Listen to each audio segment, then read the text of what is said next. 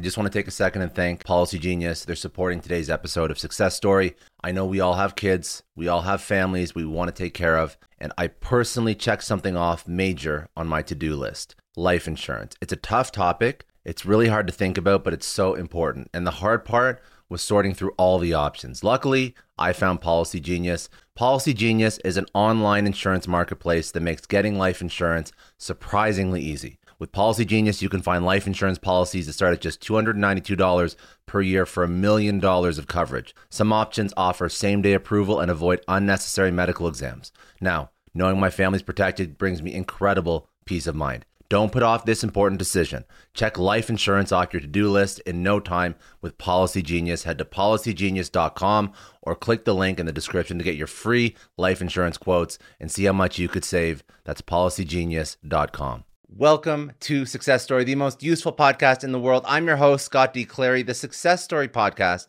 is part of the Blue Wire Podcast Network, as well as the HubSpot Podcast Network. Now, the HubSpot Podcast Network has other incredible podcasts like the Salesman Podcast, hosted by Will Barron.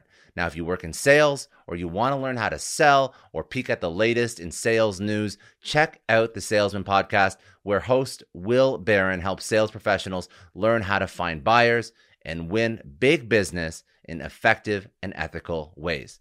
Now, if some of these topics resonate with you, you're going to love the Salesman Podcast. The psychology of the perfect cold call, successful cold email trends for 2022, the 4-step process to influencing buying decisions, or the digital sales room, the future of B2B sales. If these topics hit home, you're going to love the Salesman Podcast. Listen to the Salesman Podcast wherever you get your podcasts. Today, my guest is Ian Tien. He is the CEO and co-founder of Mattermost. Mattermost delivers high-trust collaboration to leading enterprise companies on a vibrant open source platform. Thousands of companies trust Mattermost for vital communications across web, PC, and phone, with archiving, search, and integrations with hundreds of business applications. Think about it like Slack plus Notion. They won the 2018 Gartner Cool Vendor Award. Previously to Mattermost, Ian founded SpinPunch. It was an award-winning online video game company whose titles were played by millions of people across 190 countries. He was formerly VP of Product at FlickMe, a movie streaming startup backed by Sequoia, Warner Brothers, and Sony. Before that, he ran product management for Microsoft's SkyDrive and Windows Live Photo Services, which is now OneDrive. And he also led product management for Hotmail. Previous to that, he led engineering teams from Microsoft Office and its enterprise software business across SharePoint and business intelligence product lines. So he has an exceptional engineering and tech background, but he also has a really strong sales and marketing background. Surprise, he made an incredible CEO and he built Mattermost into what it is today, raised multiple rounds of venture funding. We spoke about his origin story. We spoke about Mattermost, the problems that he's solving, why he chose to go open source versus proprietary, comparing open source versus closed source, scaling up a startup, finding your first enterprise customer, finding product market fit, scaling up an open source company, monetizing open source versus closed source, the problem that he was solving for, how to find a problem in the market that will actually create a great business opportunity. We spoke about remote work, why Mattermost fits into the remote work stack, why it's the end-to-end solution for remote work, and why all these point solutions that we currently have are not going to be the future of remote work. We spoke about everything from sales to marketing to raising money to hiring and retaining great talent. We spoke about culture. We spoke about security. We spoke about evolving trends and building businesses. So we went into everything tech, everything startup. If you like any of that stuff, which I'm sure you all do, you'll love this. You'll love this podcast. Let's jump right into it. This is Ian Tien, CEO and co-founder of Mattermost.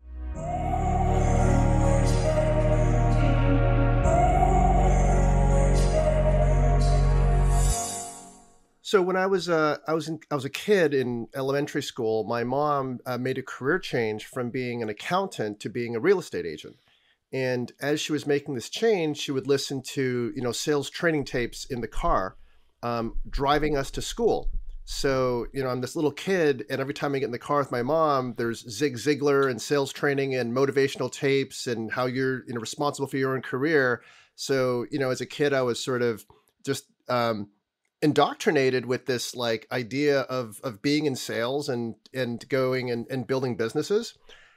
And and that just kind of always kind of stuck with me. Now, I did pick the engineering route. I did pick computer science and sort of like the STEM things because that was really important to my parts of my family. And then putting those two together, really, it ends up in a career around technology and business. You had so you're interesting because you are an engineer, like you are technical, but you grew up with a sales background. So when you decided to start your first thing, you probably mitigated a lot of the problems that a highly technical founder would have, which is you build a great product, but then you can't sell it to anybody, or you don't know how to put it out into the world. And a great product is one thing, but then obviously getting it out there. So even walk me through like your career journey that brought you to Mattermost. Like Mattermost is not the first thing you've ever done. So walk me through that progression in your life, and then we can go into why you started like why was that thing that you wanted to go into and double down on, and that's what you built a huge your personal brand has now been built around this incredible success. But what was before that? Yeah, so that's a great question. I'll maybe talk about a few waypoints. And we talked about, starting off as a kid and that sort of, listening to the sales training as my mom was just becoming a real estate agent. I joined this program in high school called Junior Achievement, and we had these little sort of micro businesses, and you learn, how to what a financial statements look like. And we sold these candles, went to the dollar store, bought a candle for $1, wrapped it in cellophane with the label. The label said Meltdown. It was kind of a brand. It was just a little label, and we sold them for like $8. I'm like, oh, then you learn about margins, and you learn about inventory and cost of goods sold. That was in high school, and you kind of had the bug for entrepreneurship. As I went through college, worked internships at different companies. I worked at E-Trade. I worked at Trilogy in Austin, Texas. Worked at a startup in DC, and had a lot of experiences. I ended up after college going to Microsoft, and there I was there for about 5 years. I was an engineer in Microsoft Office. I got about a dozen patents from that experience. I moved over to the strategy side and product management in Outlook.com and OneDrive. So had the sort of enterprise Microsoft Office experience moving over to the consumer side. And then I went to business school. If I was if I was good at life, I would have need school. But here I go again. And through B school, I end up starting, tried a lot of different ideas, and I end up on one that was on video games and on online games. Free to play was kind of blowing up, and at the time, HTML5 was this big promise. And in B school, with a friend, I put together this HTML5 game engine. So we'd use JavaScript, and we would basically use JavaScript, 2D Canvas, a lot of the HTML5, affordances, and we could create these games online that didn't require Adobe Flash. This was back in 2012. And we're like, hey, this is real cool tech. What can we do with it? And then we got into Y Combinator right after B school, and was there for 3 months. And at the end, with that company, with that company, with the video game company, it was called Spin Punch. So we were part of Summer 12. At YC, and that's with Coinbase. Brian Armstrong was in there. Approver from Instacart was there. The Zapier founders, Wade and Mike, they were there, and Clever, Lever, Boosted Boards. It was a great cohort. Paul Graham was still running it back then, and we had these video games and this HTML5 game engine, and we couldn't figure out how to monetize the game engine. It's like JavaScript. No one wants to pay for JavaScript. Could you license it? There's no subscription revenue. What do you do with it? So, at the end of YC, we couldn't quite figure out what we were doing, but the video games we created as prototypes at YC, they were making $1,700 a day. So we're like, maybe there's a business here, but, it wasn't subscription revenue. It was, content based. It was free to play. It was, not the most sort of canonical, investment there. But we ran that game business for about 3 or 4 years. And what happened was, it's kind of chugging along and it's kind of fun, but games are like a ton of work. It's like 100-hour weeks. It's, consumer, it's 24/7. It's like SRE and SaaS and, micropayments. It's an art pipeline. It's kind of crazy doing a games business. And as we were doing this, we're all remote, and we started using this online workplace messaging tool. It wasn't Slack; it was something before Slack. And this company was a startup. It got bought by a larger company, and the system started breaking down. It would crash. It would lose our data, and we grew like really frustrated because all of our 26 gigs of our data, of analysis, our game design, our artwork was all in this remote work platform, and it was failing. So we tried to export our data and they wouldn't let us.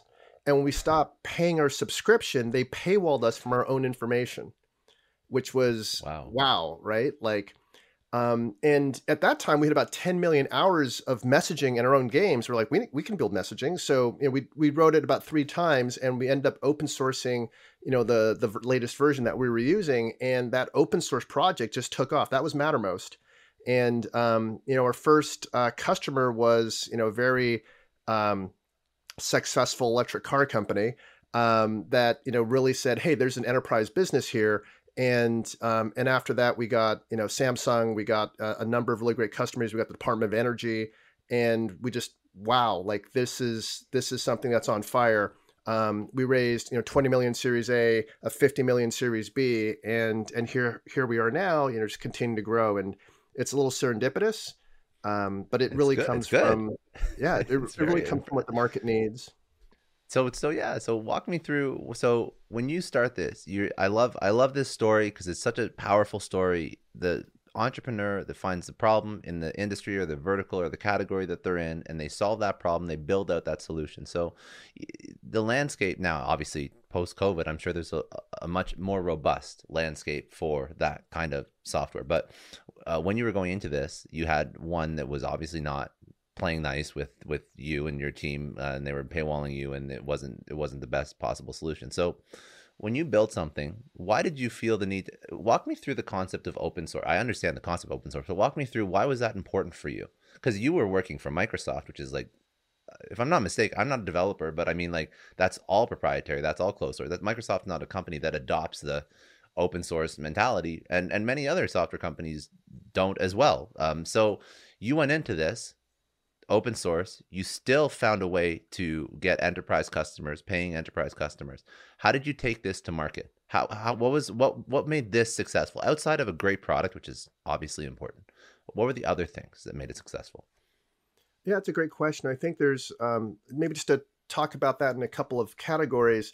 The first is, how do you find product market fit, and, how do you serve that need? And I think that um, a lot of engineers, they look for like intellectual logic. It's like, what is the market? What is my analysis? And what works for me is an emotional reaction. When you see an emotional reaction, there's a need. So for us, when we were on a messaging system that was mission critical to us and it went down, there was just an emotional response like, oh my gosh, like that's not okay. And when that's not okay, it's like, okay, what do I do to fix this? We will take money and we will fix this because it's so important to us. Where do we put our money to fix this problem? So, that's a signal that people really wanted. Slack is super popular. So Mattermost right now is an open source alternative to Slack and Notion. So Slack and Notion and Trello. So we were an open source alternative that goes across many categories. And, for us, why open source was important, or why controlling it was important, is you can't have downtime, right? When you're running a 24/7 SaaS service, when like we weren't venture funded, we were like, this was kind of like our money. Yeah. We just can't have downtime. We can't, lose revenue. We can't have outages for our players online. So we just had to control it, right? Like, I mean, the average company has 500 SaaS services that they're using. Like, if everyone's got a 99.9, if they're down 0.1% of the time out of 500 products, that's still really bad. So we had to control everything, and we had to make sure it was up all the time. So we solved their own need. So that was super important. And then also, on the data side, because, when you're typing these things into real-time messaging, like, who knows where they go? Do they go on someone else's computer? Can anyone else read this? Like, that was a big concern for us. And we just found out that, like, there's a lot of engineers that have a lot of engineers, SRE teams, SecOps teams that have the same need. They're sort of like, oh my gosh, I have to control my collaboration platform because, I want to make sure it's always up. I want to make sure all the data is I control. I want to make sure that I can extend it and customize it based on what we need, because it's so mission critical. So I think one, sort of follow the emotion. And but still, help me understand. Oh, sorry. Did you have? Go ahead. No, I didn't mean to Okay. interrupt. Go Yeah.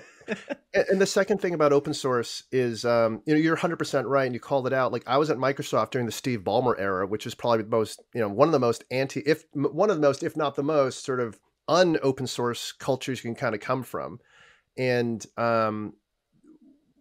where, and I actually, it comes from this person, Sid from GitLab, the founder of GitLab, which is another sort of open source DevOps tool chain. We were at a YC event, and I was running my games company, and I was showing him on my phone this thing Mattermost, that is for messaging and why we built it, and Sid said you should open source that, and I'm like, coming from Microsoft, no understanding of open source, like why would I do that? And his logic was really powerful. He said, if it's a prototype round, he spent 3 months on it. If you open source it and it's popular, you can always close source it. You didn't really give away that much, but you'll know that it's successful. You know that people will want it. However, if you open source it and no one cares, you should just stop working on it. Because if you give the whole thing away for free and no one cares, then it's kind of over. Go do something else. And that was just a really powerful kind of explanation. So we tried it, and people really cared, and then we created this business off it that was mirrored a lot off of GitLab's licensing structure, its business model, and Sid was great. He's like, just copy this, just do everything we do, just like read our terms of service, read our license, just copy the whole thing.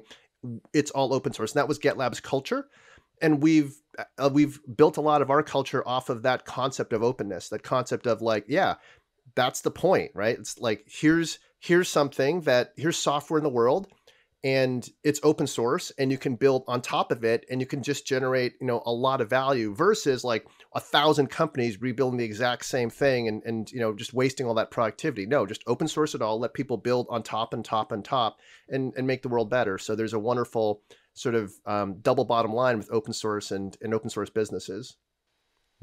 I think it's very interesting because I find that, and I want to understand the conversations that you had with VCs when you were raising money too, because you've looked at tons of businesses and you've seen obviously that many are proprietary, many are closed source. And if you even think about like non-software businesses, they're always asking for patents and IP and what do you have protected? And so when you scale this up, I think we're on the same page, but many people could be listening saying, oh, that could be a liability to the business. So when you think about scaling up an open source, what are the things that you think about? What are the conversations that you have with a VC that's investing that allows them to wrap their mind around something that may not be what they're used to in terms of I've invested in this and technically anybody can see what it is and technically anybody could just copy that source code and go start their own company. That's a scary thing. So how do you solve for that? Yeah, that's a great question. We actually have an FAQ for investors. And one of the FAQs, it's public. It's in a handbook, and I'm actually looking at it right now. What keeps other companies from using your open source software to create their own offerings that compete with your paid products? So that's a great question, and we actually use the acronym TACTICAL. So tactical is the acronym. It's like that. Every letter is a reason why they can't, fork us and use our own open source software sort of against our business. The T stands for test infrastructure. So, there's a lot of test automation that isn't open source. So if you go and fork us, that's great. But like, if you change it, like it's, we're not like, there's a lot of, our test infrastructure, a lot of it runs on something called Rainforest QA, which is a proprietary SaaS service where they actually have humans like help test. There's no way to open source that anyway. So, but the fact that the test infrastructure isn't available open source means that you can fork it, but you have to rebuild all of that. So that's the T.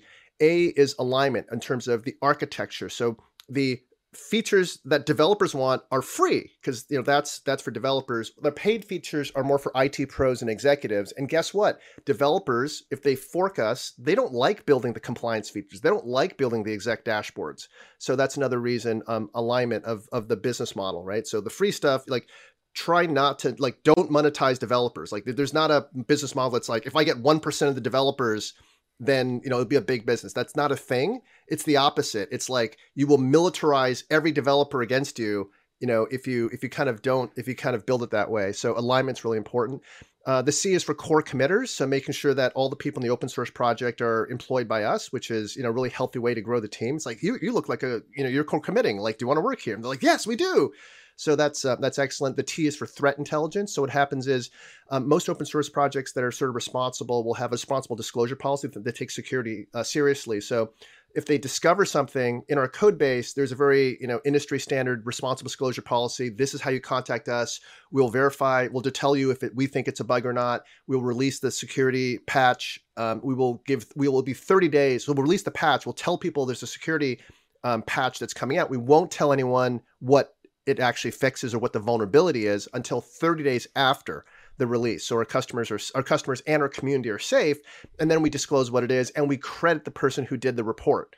So, that's the very standard system. It's about how you patch vulnerabilities. Guess what? If you forked us, no one's reporting those things to you. And, when we release our patch and tell people what it is, then the forked system has a day zero vulnerability.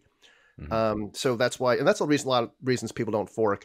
I is for innovation. So we have a very high velocity. Every month we ship new features and new improvements. So, to fork that and to keep up with the innovation is very difficult. C is compatibility. So as you upgrade, all the upgrade scripts are for our genuine software. If you fork it, then the upgrades won't work and you can't install our security patches and, you can't, it's going to take a lot of effort.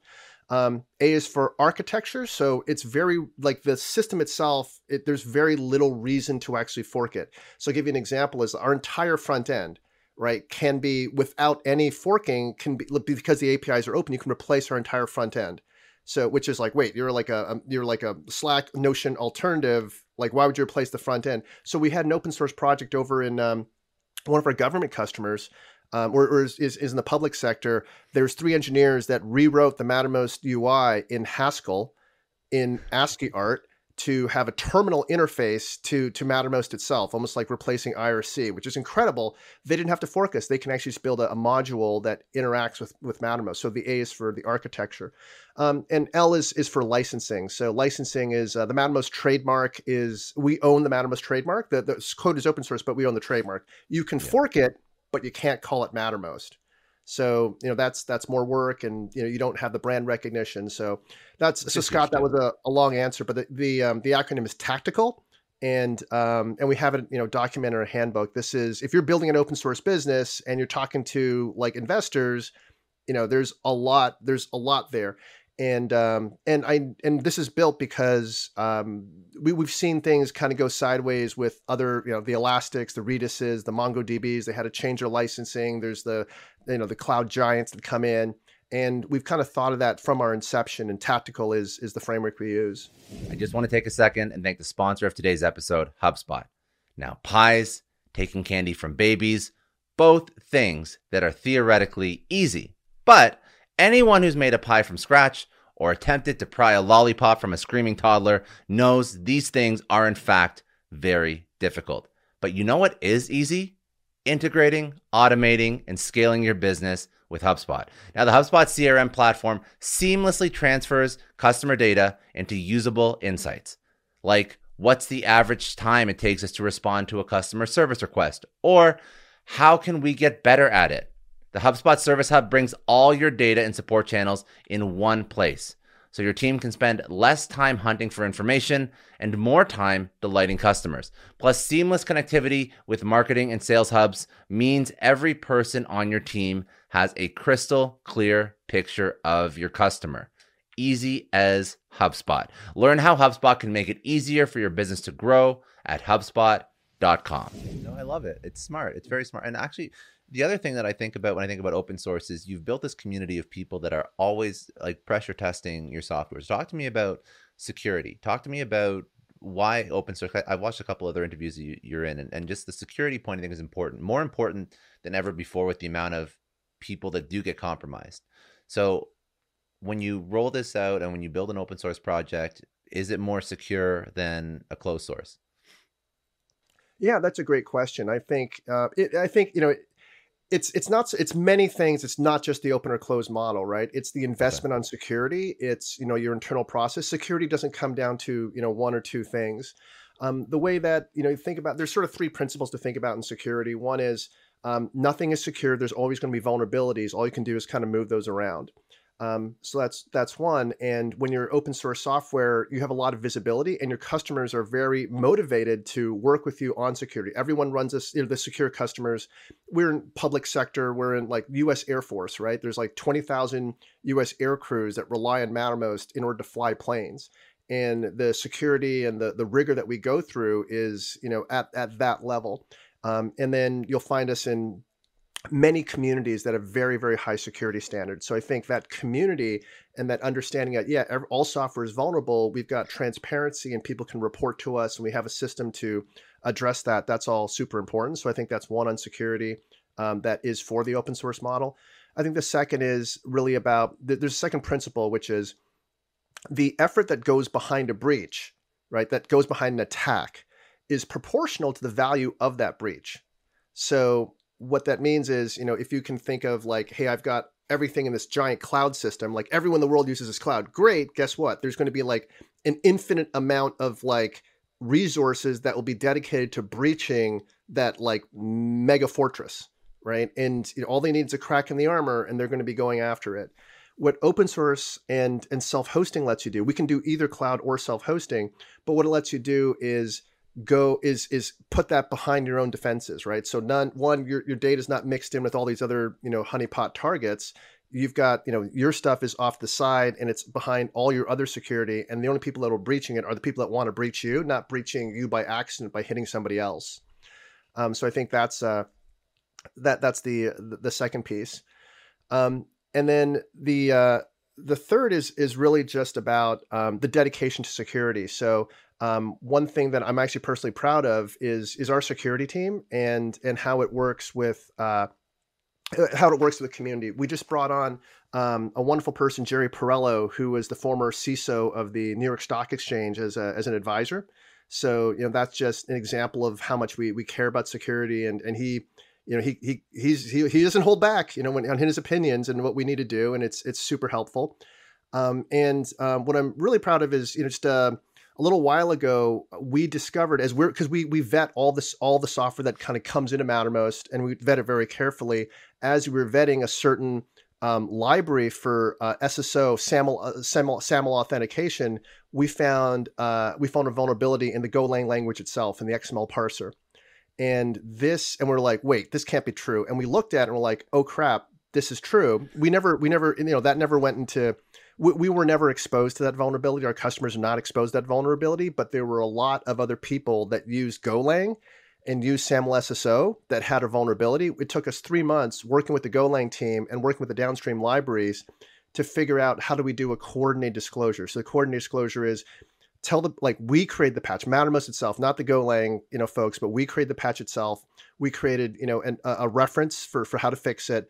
We went through a very time series. We told the downstream libraries, we got them to prepare patches. We told the people, private and public companies and government institutions that were exposed to this vulnerability, that it was there so that they can fix it quickly. And then we did a public disclosure. So we did it in a responsible way. We cascaded it. We gave people time. We let people know it was important. And this was a big deal. Like it would, one of the tech giants, had to delay almost had to delay one of their launches because of this issue. So, that's what it means to be part of the security community and really participate in not only the safety of our products and our customers, but of the general software community in itself. So I think when you think about, what it means to be great at security, I think it's not one or the other. It's about, what is the whole story about your investment security? And that's the fact that keeps things safe. I was going to say, it's also the fact that it comes down to the culture of the company and where you put your focus and attention too. So, I think it's probably less about closed versus open and more about how forward thinking and looking the company is and where they want to spend their time and attention. I think that both could, but if somebody is so hyper focused on building the best possible solution and is so hyper focused on security all the time, like you said, like you're probably leading the way in some security and some of the things you do for security that any other company could do, but you're doing it just because it's a focus of yours. That's like sort of the takeaway that I get. But I want to pivot. So now we've spoken about like the engineering side of the business, but also The fact that you landed large enterprise customers starting a new company is also very impressive.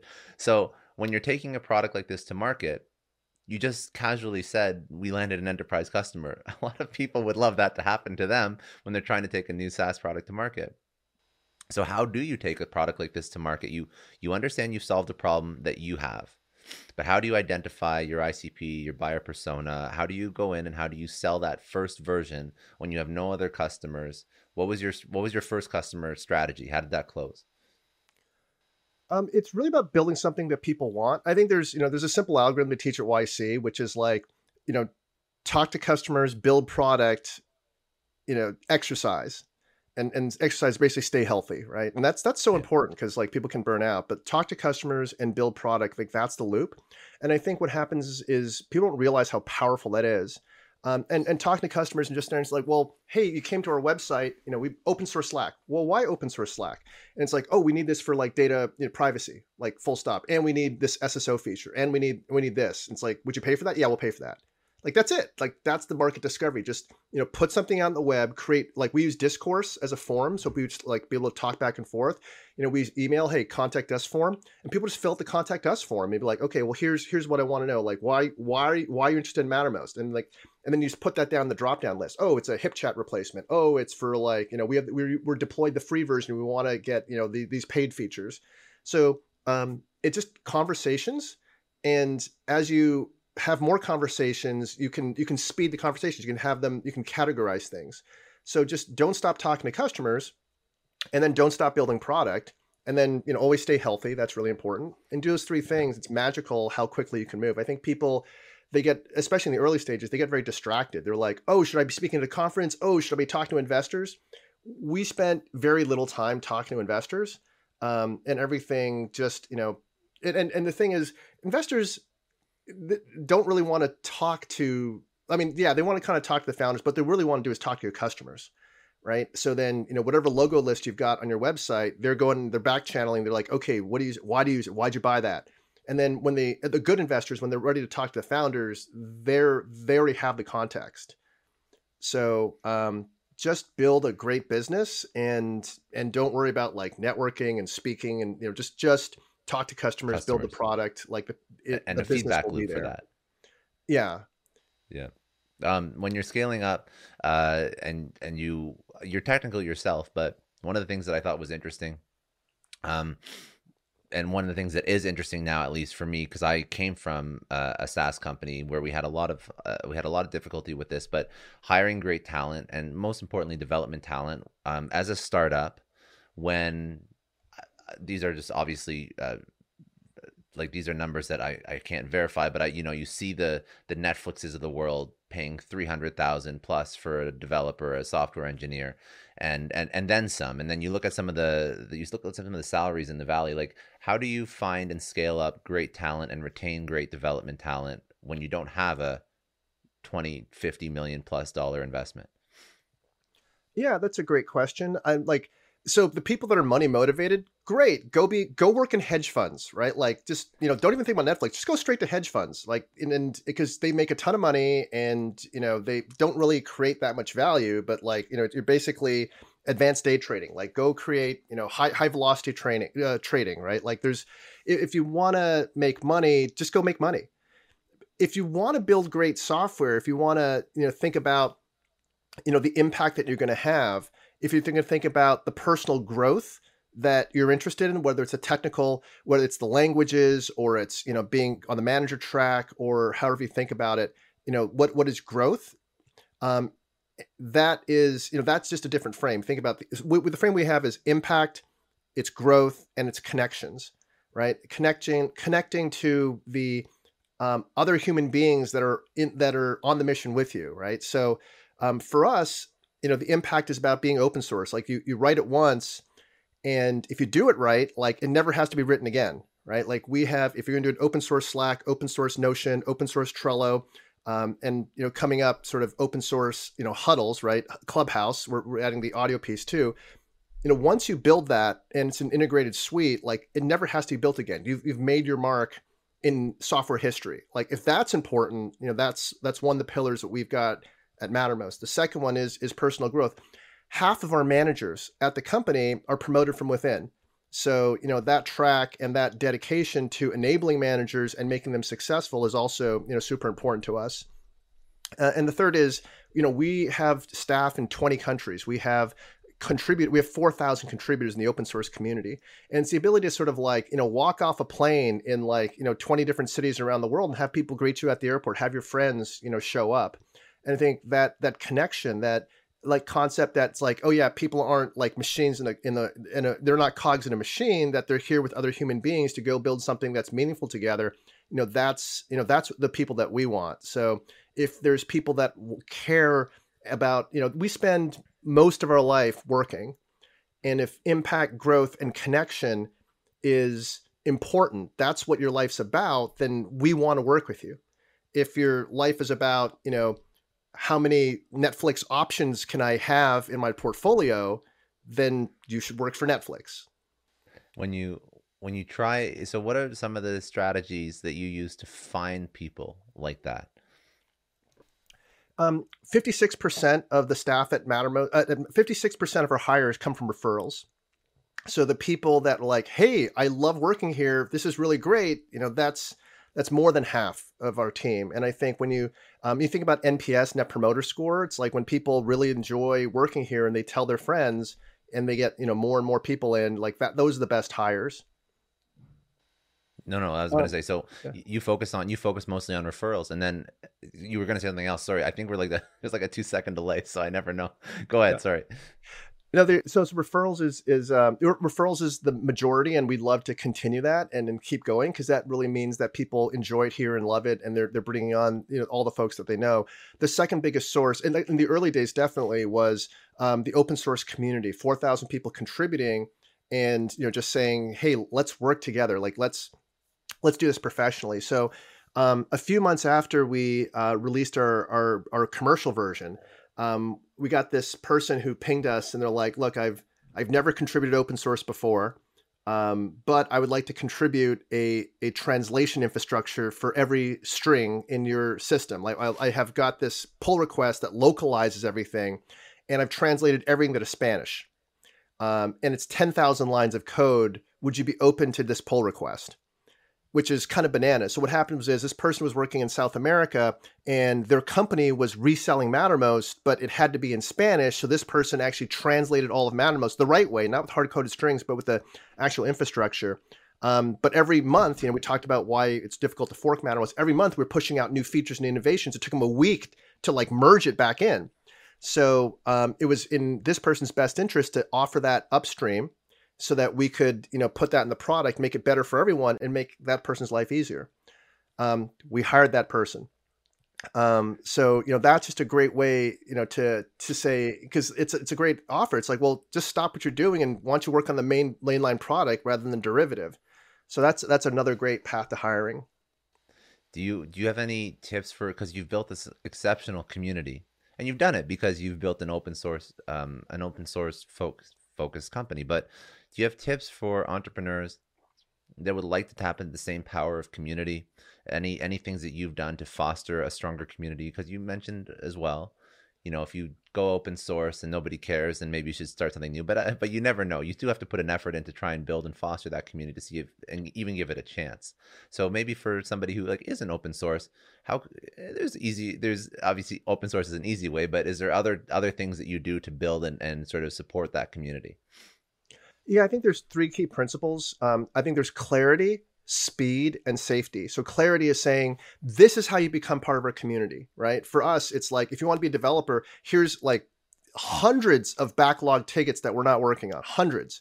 And you can pick one of those tickets and go work on them. So that's clarity, right? And it's like, if you don't have a ticket, we're probably not going to accept it. So don't go and spend a whole bunch of time. This is not Linux where you spend a bunch of time, write something and everyone poo-poos on it in a public forum. This is, here's your tickets, go go, they're all approved, like go pick one of them and do a project. So clarity is really important. And then how the process works, like what the expectations are on feedback and reviews and all those things. So clarity. The second is speed, right? Like when you see an open source project, get back to you quickly versus like over weeks or months from a volunteer system, it just creates a totally different dynamic. Like people understand, like, yes, like I worked really hard and there's like looking for like a thank you or like an emoji. It's like, and it means so much to have that speed and responsiveness. And the third is safety. Like people don't understand how important safety is to the open source community. And safety happens on a number of levels. I mean, there's the code of conduct, of course, but it's also that you don't get rejected. Being rejected is actually, in some open source communities, the norm, right? Like some parts of the Linux community. For us, like I think it's the worst possible experience you can give a developer to reject their pull request. And I would consider any pull request that's rejected our failure, not the contributors, because we have to have the clarity, like all clear. Here are the tickets. Here's our style guide. We have linting automated. We have the code Go format. All these tools to get in the right way to help you get a pull request that will get merged. So if it doesn't get merged and you did all the right things, that's completely our failure. So people have to feel safe. What engineers want, they want to complete a closed problem from A to B, and they know that if I go from A to B and I do my work, you will do your part and merge the pull request. So that kind of safety, that people's time won't be wasted, that they can participate in an environment that's very inclusive is so important. So clarity, speed, and safety, and I think that's applicable to many other domains.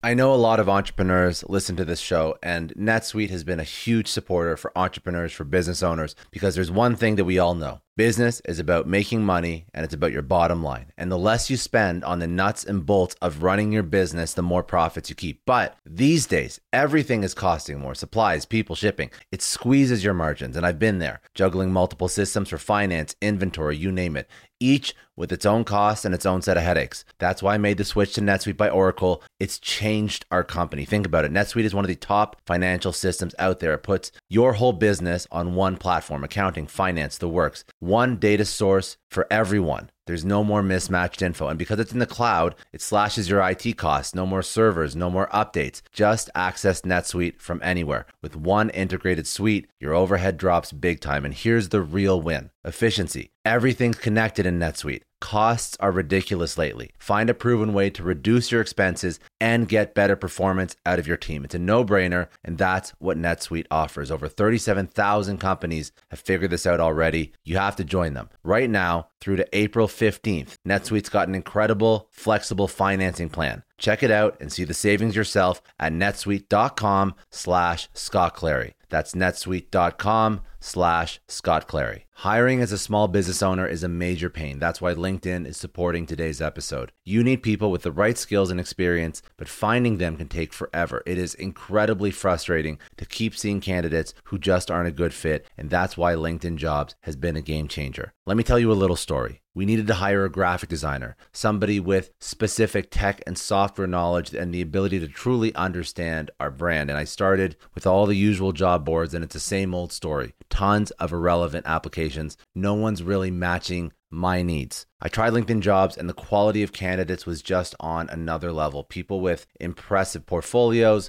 relevant expertise. I finally felt like I was interviewing the right people. That's truly the power of LinkedIn's massive professional network. You're tapping into this huge pool of talent you simply wouldn't find on other sites. It's about finding those niche candidates you actually need. And with the right people in front of you, hiring becomes a breeze. Did you know that 86% of small businesses find a qualified candidate on LinkedIn Jobs within 24 hours? That is how well their system works. Honestly, do yourself a favor and try LinkedIn Jobs next time you're hiring. You can post your job for free at linkedin.com/excellence. That's linkedin.com/excellence. Terms and conditions apply, but it's definitely worth trying out. I don't know about you, but the idea of being harassed, scammed, or even worse, all because somebody found my personal information online, that's terrifying. Our political opinions, our addresses, even stuff about our families, it's out there for anyone to grab. And did you know that data brokers are allowed to sell information on over 98% of Americans? It's scary stuff. That's why I've partnered with Delete Me. I personally use Delete Me. They're a big friend of the podcast because I put myself out there online. So safety is a huge concern. It's really scary how easy it is to find someone's details and information, but Delete Me creates a layer of protection that we all need. You tell Delete Me what you want gone, and they make it disappear from those sketchy data broker sites. And Delete Me doesn't stop. They constantly monitor the web to keep your information off those lists. It's like having a privacy watchdog that never sleeps. You need to take control of your data and keep your private life private by signing up for Delete Me. They're giving a special discount for all Success Story podcast listeners. Get 20% off your Delete Me plan when you go to joindeleteme.com/success and use promo code success at checkout. The only way to get 20% off is to go to joindeleteme.com/success and enter code success at checkout. joindeleteme.com/success. Hey everyone, I just want to take a second and thank the sponsor of today's episode, Heaven Hill Bottled and Bond Bourbon. Now, I don't have a lot of liquor sponsors on this show. Heaven Hill Bottled and Bond is actually one of my favorites. I've drank it for a few years now, and this is why we actually decided to work together. Heaven Hill Distillery, family owned since 1935, is a great entrepreneur story too. So there's 5 brothers. They filled their first whiskey barrels back in 1935, and their legacy still lives on today. Heaven Hill Bottled and Bond is aged over 7 years. That's 3 more than required by the Bottled and Bond Act of 1897. This means the best quality, the best purity, and the best consistency. This is not just average bourbon. It's the winner of the double gold medals at multiple 2023 World Spirits competitions, and they've won the very prestigious Triple Still Award. It's a very big deal in the liquor and bourbon world. Heaven Hill Bottled and Bond boasts an exceptionally smooth oak flavor, while its aroma offers a sweet blend of caramel and smooth vanilla. If you love bourbon, you need to try Heaven Hill Bottled and Bond. Available nationally, look for a bottle at your local store. Heaven Hill reminds you to think wisely, drink wisely. Think back to your last few days in the office. Did any of them leave you feeling really accomplished? Not the kind of day where you're running around like crazy, but where you've made real progress on something that matters. Because being busy doesn't always mean being productive, and I bet we've all been there. And maybe it's time to rethink what it means to get things done. Today's episode is sponsored by Belay, and what they help you do is, instead of getting sucked into emails and to-do lists, they help you delegate tasks and focus on big goals. They can connect you with top-notch US-based talent who are ready to take on those time-consuming tasks that bog you down. Let's be real. There are way more important things you could be doing than bookkeeping or wrangling a packed inbox. They have virtual assistants to handle all of those pesky administrative tasks, or accounting professional to take care of all your financials. But here's the best part. You don't have to waste weeks searching for the right person. Belay's personalized matching service works quickly, sometimes matching you with the right talent to take stuff off your plate in under a week. Are you ready to try a different way of working? Check out Belay's list of the top 25 things you can delegate to a virtual assistant. It might just change your business and your life. Text SUCCESS, that's SUCCESS, to 55123 to get the list and to start transforming your to-do list with Belay. No, it's very, very smart. And the last thing that I wanted to sort of get an understanding of, you've built a product for the remote worker. You've built a product for the reality that everybody has faced in the past 2.5, almost 3 years, God forbid. But so what are some of the evolving trends? Like if somebody is building a business, how do people like to work? What are the best practices? What are the tools outside of Mattermost? What are the tools and resources and nuances of remote work? Because you're living in it every single day. Yeah, I think that it's evolved. We think about 3 ages of remote work, right? The first one started in the 2000s, like, oh, we have email. That's amazing. We have email and we have intranets. We've gone digital, right? Like, 2000s, that's kind of like basic communication, basic remote work. I think the second is maybe 10 years ago, we came up with point solutions, right? So it's like, okay, here's my email client, here's my voice and video client, here's my, here I've got a ticketing system over here, and I've got like a incident management system over here, and here's my compliance thing. And where I think the third age, where we are right now, that needs to happen is really integration of the suites, right? Like you need a suite. And the reason is because there's way too much time wasted between, well, I got a message over here and I got a ticket over here, and let me reformat this and put that over there. And let me let me off into my Zoom so I can have a call. It's so much extra work. It's toil. And it's a really a broken experience. Here's the analogy is that imagine you took like a physical building And then you had like the conference room and the hallway and the whiteboard and the sticky notes from all different vendors. And before you could touch the doorknob, you had to like off in and put your MFA and like, okay, well, I'm in the hallway. I have to off in. I have to put my MFA. And it's like, oh, you're not allowed. Do you have permission? Can I go in the hallway? Like that's what it feels like today to work remote. And how it should feel is just one system. Everything's integrated. All the permissions are integrated. All the formatting is consistent, and it's all built to work together. So if you go back to the late 2000s, 1990s, it was inconceivable. It was today it's inconceivable. You have email, address book, and calendar as 3 different apps. It's just like impossible. It's like no one here would use that. And that's kind of like remote work today. It's all point solutions. Your email, your address book, and your calendar are all different. And like it's going to get way, way better. So I think the integration of the tools and having a smooth experience is like that's what the world deserves. And surprisingly, I think open source is actually delivering that faster than proprietary. And usually in the past, open source has lagged, but open source Slack with open source Notion, those 2 things really need to fit together in terms of formatting, in terms of workflows, and open source is going to be able to do that faster than closed source. I was going to say, because I agree with you like wholeheartedly, but it's always the issue of when you build an all-in-one anything, there's an exceptional amount of work that has to be done, because you have all these points. The world is full of point solutions right now.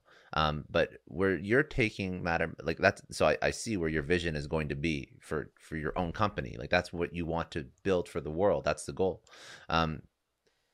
Is there any, just for people to draw a reference point, in any other software suites, who's done this well before? Like, would it be like Adobe with like the Creative Suite? Would it be like who else has done this very, very well that even you would be like, I want to create remote work tool sets similar to how this company has done it for this category? Yeah, that's a great question. Google and Microsoft easily. So here's the thing. Microsoft, because I came from Microsoft, is all open source internally. You can see all the source code internally. Google, same thing, but it's not public. So here's the thing. It's actually easier to build a suite than the point solutions. Why? Shared security, shared authentication, shared permissions infrastructure, shared scaling, shared database, everything's shared. And it takes, you take away to build like 5 point solutions probably costs, 2 to 3x as much as building an integrated solution. And that's why, the suites from these tech giants are so powerful. They're open source internally. You have all the source code. You have a lot of reuse. And that's why it's so powerful. So what you do is, okay, how do you compete with the tech giants? Open source provides that platform completely transparently. People can build applications inside Mattermost the same way we can. Like we have no competitive advantage in building these. So when we built open source Notion inside of open source Slack, it was built on the same platform. It's technically a plugin. And then as we built incident management, right? So this is, how do I escalate SRE issues and have dashboards reporting on all my outages and performance metrics? That's an application that gets plugged in. So the difference is, well, imagine Microsoft Office was open source. Imagine how much innovation you could create when developers can solve their own problems. Imagine G Suite was open source. People are like, well, you know what? I don't like this button. I want to change this button. If they create plugins, they can manipulate however they want. But imagine that, G Suite itself would absorb the innovation from the community. And that's where I think the world is going. I think in terms of sort of bidirectional read-write, just being able to influence, the platform you're using every day. That's like easy reason. Like that's what's going to win the market.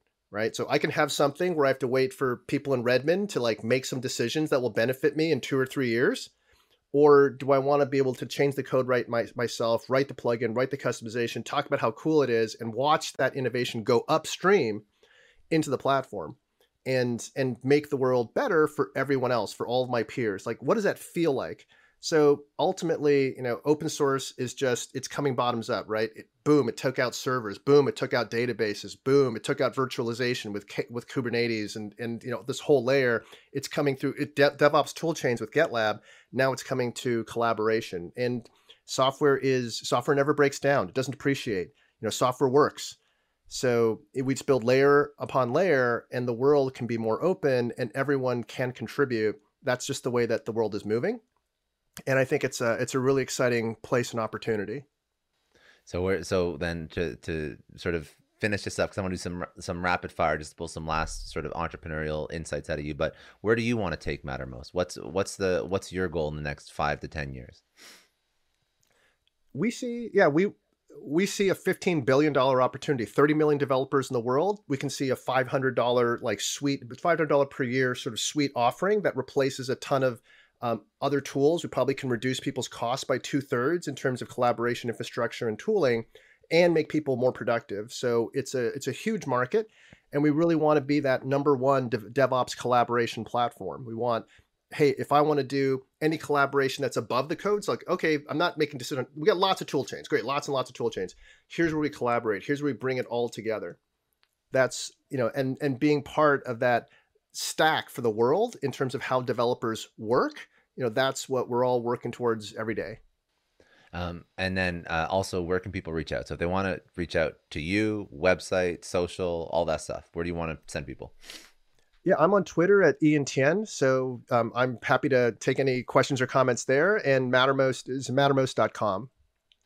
Hey, perfect. Okay, so let's do a couple rapid. You could do rapid fire. You can take longer if you want. Doesn't matter to me. I have nowhere to be, so take your time if you want. But if you had to, would you, if you started again, would you redo anything, or would you do it all the same? But if you would redo something differently, what would that be? If I redid something on the journey, I'd probably raise VC capital earlier. I think that the board is absolutely wonderful. Some of the best folks I've ever worked with, Ali Ragani from YC Continuity, and Tomasz Tungis from Redpoint are both like excellent. So, and Andrew Miklas, co-founder of PagerDuty, Shawet Jain at S28, just wonderful folks. If I didn't think I'd want them on the journey earlier. I've never heard that before. I've never heard somebody say they'd raised VC money earlier. It's because you found the right VCs. It's because you found the right people. Part of the team. Yeah. Yeah, very good. If you had to pick one thing that right now still keeps you up at night and stresses you out, what would that thing be?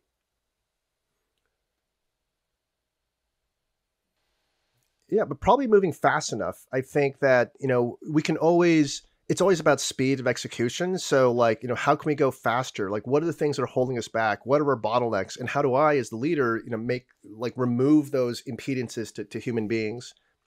So it's always about speed and going faster and not missing out on the opportunities that are ahead of us. What was the worst point, the biggest, shit hit the fan moment in building this, and what was that? How did you recover from it? What did you learn from it? We had a customer that had an outage because of a plugin that was contributed but from the community. It was like a small, tiny plugin that, was DDoSing the server, and just like spilling these log files, all over the place. And it was just so embarrassing. But I think we lost trust with that customer, right? The customer's like, Mattermost had never gone down, in the history of Mattermost was for years, like 20 minutes total outage time. And that was only for upgrades, right? That's multiple upgrades. But 20 minutes in the history, and then it was down for hours because of this sort of plugin that overloaded, certain systems that we didn't anticipate, and we kind of just moved too fast, right? We just we didn't think through sort of scale issues and sort of sideways configurations enough. So that was still it's like, oh, flashbacks. Like having a customer down is just not okay. And this is a self-hosted customer, so that was probably the most difficult, I think. Yeah, but it makes you smarter. It makes you a better entrepreneur, a better company when that does happen. So it's a learning opportunity for sure. Biggest challenge you've had to overcome in your own personal life? What was it? How did you overcome it? What did you learn from it?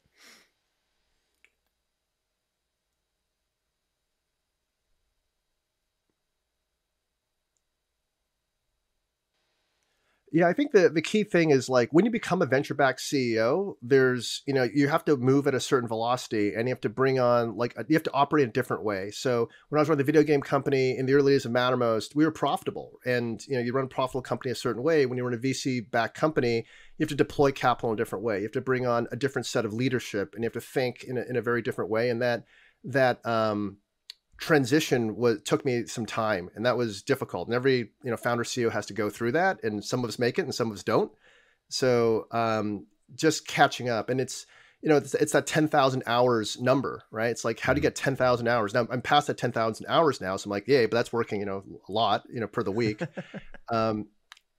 But getting to be a venture-backed CEO takes time. And to go back to the earlier comment, I wish I did raise earlier, because I could have had more time in the chair as a venture-backed CEO and learn things earlier in the journey rather than a little bit later. So got to where I needed to be, but it took a minute.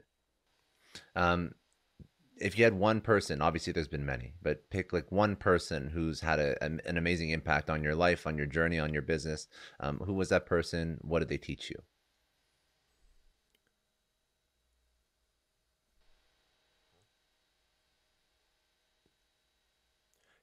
I worked for this professor in B school that, was a public company CEO. And that person was, one of the best, legendary manager, just amazing thought leader. And from that person, I understood what leadership could really be. This is someone who's, it's so weird. Like, that person could give me a look, right? Or have a look or have an expression, and it would communicate like so much, right? In an email, like one sentence was just so high impact. Just watching how he would trust me to do certain things with very little direction. And I'd be up to 4 a.m. trying to do what he asked at the highest quality I possibly could. And what is it about that person that, creates, so much motivation for me to go and execute on what their vision is. So just seeing someone be able to, just seeing what that was like is incredible for me. It's something I'll always remember. That person's unfortunately passed away, but it's something that's always with me. It's like how good you can be as a leader. I've seen it, and how can I work towards that level is something I always think about. If you had to recommend a book or a podcast or something that somebody should go check out. High Output Management. It's a management book, and I think every leader should have it. It's got so many basics. 32 years old, 34, 35 years old right now, but it's a classic. If you could tell your 20-year-old self one thing, what would it be?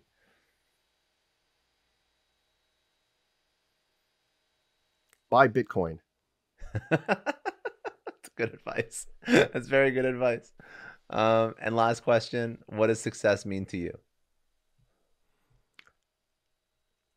Success for me is really living up to all the gifts that I've been given. I've had tremendous advantages in life in terms of family, in terms of education, in terms of opportunity that a lot of people don't have.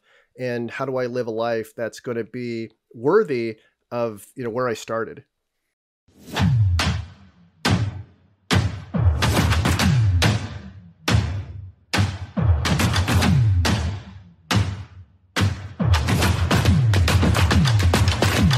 I know a lot of entrepreneurs listen to this show, and NetSuite has been a huge supporter for entrepreneurs, for business owners, because there's one thing that we all know. Business is about making money, and it's about your bottom line. And the less you spend on the nuts and bolts of running your business, the more profits you keep. But these days, everything is costing more. Supplies, people, shipping. It squeezes your margins, and I've been there, juggling multiple systems for finance, inventory, you name it, each with its own costs and its own set of headaches. That's why I made the switch to NetSuite by Oracle. It's changed our company. Think about it. NetSuite is one of the top financial systems out there. It puts your whole business on one platform, accounting, finance, the works. One data source for everyone. There's no more mismatched info. And because it's in the cloud, it slashes your IT costs. No more servers, no more updates. Just access NetSuite from anywhere. With one integrated suite, your overhead drops big time. And here's the real win. Efficiency. Everything's connected in NetSuite. Costs are ridiculous lately. Find a proven way to reduce your expenses and get better performance out of your team. It's a no-brainer, and that's what NetSuite offers. Over 37,000 companies have figured this out already. You have to join them. Right now, through to April 15th, NetSuite's got an incredible, flexible financing plan. Check it out and see the savings yourself at netsuite.com/Scott Clary. That's netsuite.com/Scott Clary. Hiring as a small business owner is a major pain. That's why LinkedIn is supporting today's episode. You need people with the right skills and experience, but finding them can take forever. It is incredibly frustrating to keep seeing candidates who just aren't a good fit, and that's why LinkedIn Jobs has been a game changer. Let me tell you a little story. We needed to hire a graphic designer, somebody with specific tech and software knowledge and the ability to truly understand our brand. And I started with all the usual job boards, and it's the same old story. Tons of irrelevant applications. No one's really matching my needs. I tried LinkedIn Jobs and the quality of candidates was just on another level. People with impressive portfolios, relevant expertise.